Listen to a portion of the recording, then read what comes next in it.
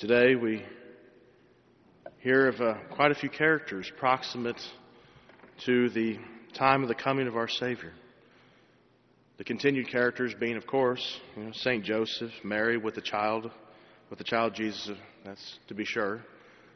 But also there's King Herod, the scribes and the chief priests, with whom the location of the long-awaited Messiah is acquired. And of course, we hear of the Magi who journey such a great distance to worship and honor the promised King of Israel. One of the lessons we can take from the celebration of the Epiphany comes from, I suppose, the destination and purpose of these wise men, the discovery and meaning of true worship. That's what our Savior is. His destination, our destination to Him, is that discovery.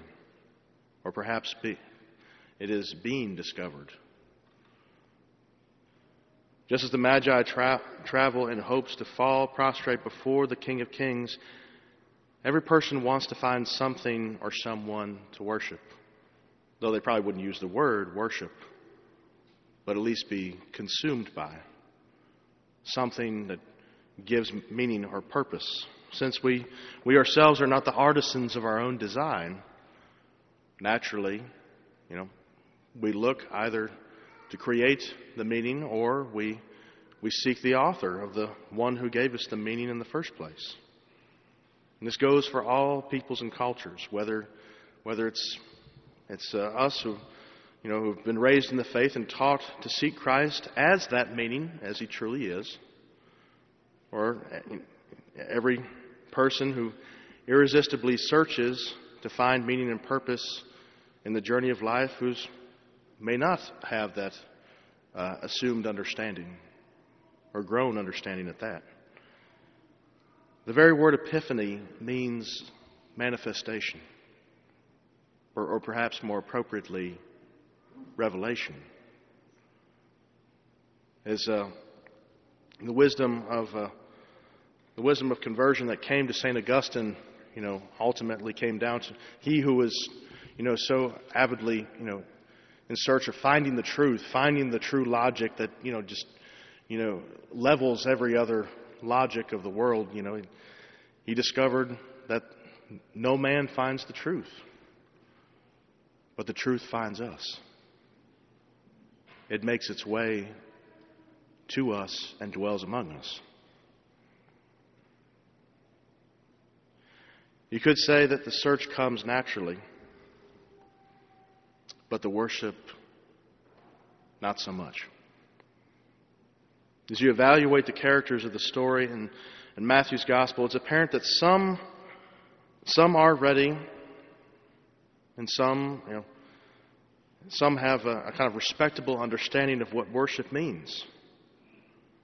The Magi being, of course, the Blessed Mother and Saint Joseph are certainly given characters. They knew probably the wisdom of what that meant, long before they even saw the face of the Christ child. And the Magi, certainly have a respectable understanding that the first part of true worship means stepping out of our own environments, especially comforting environments. And that they surrendered to a journey of God knows how many miles. They were not Jewish, by the way.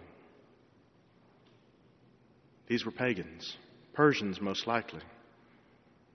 But those who, in the limited capacity that they had, they still, in some way, God's providence gave them a window to know the right direction.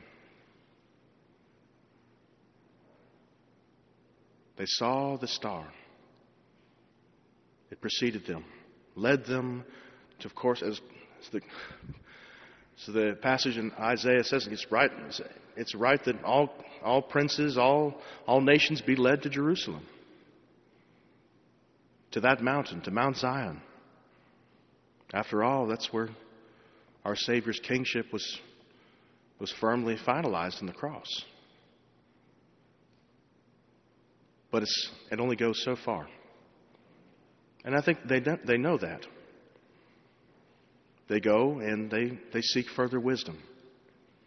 Their limited capacity gets them only so far, but they're humble enough to know to ask for further direction. The Christian life, as we ought to be taught and we ought to understand, likewise, it's not enough to simply be knowledgeable or mentally familiar with the precepts of the faith. But as the Magi stepped out, our own journeys towards Christ must be a kind of stepping out of our own selves. Unless we encounter others and worship in practical lifestyles, these lifestyles that we've been taught by these precepts, then we won't discover the face of God. If our faith is just an idea, it'll never be love. It'll never be a drama. Some characters in the story we read, realize that as they're not ready for it. Characters like Herod and the scribes in Jerusalem demonstrated an incompatibility, a willingness that's incapable of taking that step. Herod, whose only object of worship has been himself his whole life, even if you don't know the history of Herod, according to the histories of Josephus, a renowned Jewish historian of the time right after Jesus, Herod actually, out of paranoia of his own position, his own kingship, actually put to death some of his children because he feared of losing his position. The kind of question that he asked, the inquiry that he makes of the Magi, let me know where the Christ child is, that's not faith speaking, that's religiosity. The airs of faith. But ultimately just a ruse, just a cover-up to keep his continued worship of himself. And then, unfortunately, as you look further at the scribes and the chief priests who provide the additional wisdom that the Magi need to make the final step, you don't hear anywhere in the stories that these chief priests also went in that direction. They know their theology's good. They know the truth. They know the location. And even though they hear that what you heard that the Messiah is here, you don't see them going with them. You think they would.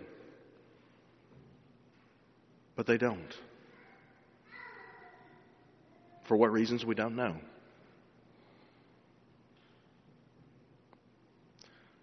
If we're going to have a meaningful renewal of faith in Christmas, there must, especially in the spirit of the new year, there must be a stepping out, some surrender of our old comfort zones, and an adoption of the new callings, the new opportunities that our Savior has placed in front of us. Just like the Magi who know that they must go to Jerusalem, we know that the true wisdom, the wisdom of our time, the way in which we can be truly proactive in the Christianity of our times is to look to the mountain, the rock, where the new Jerusalem was built. Our Savior built on this rock His church, where He dwells. If we look to the church, we too, like the Magi, will be given further instruction for our day and time. Our church, the bishops and the Holy Father who are called to shepherd us, they don't just hold on to the treasures and stories of the past and just kind of hold them close or just keep repeating them, but they help us to apply these stories now and these lifetimes. And furthermore, just as the Magi, after receiving that wisdom, had the freedom to bend the knee, to fall prostrate, and give true gifts worthy of a king,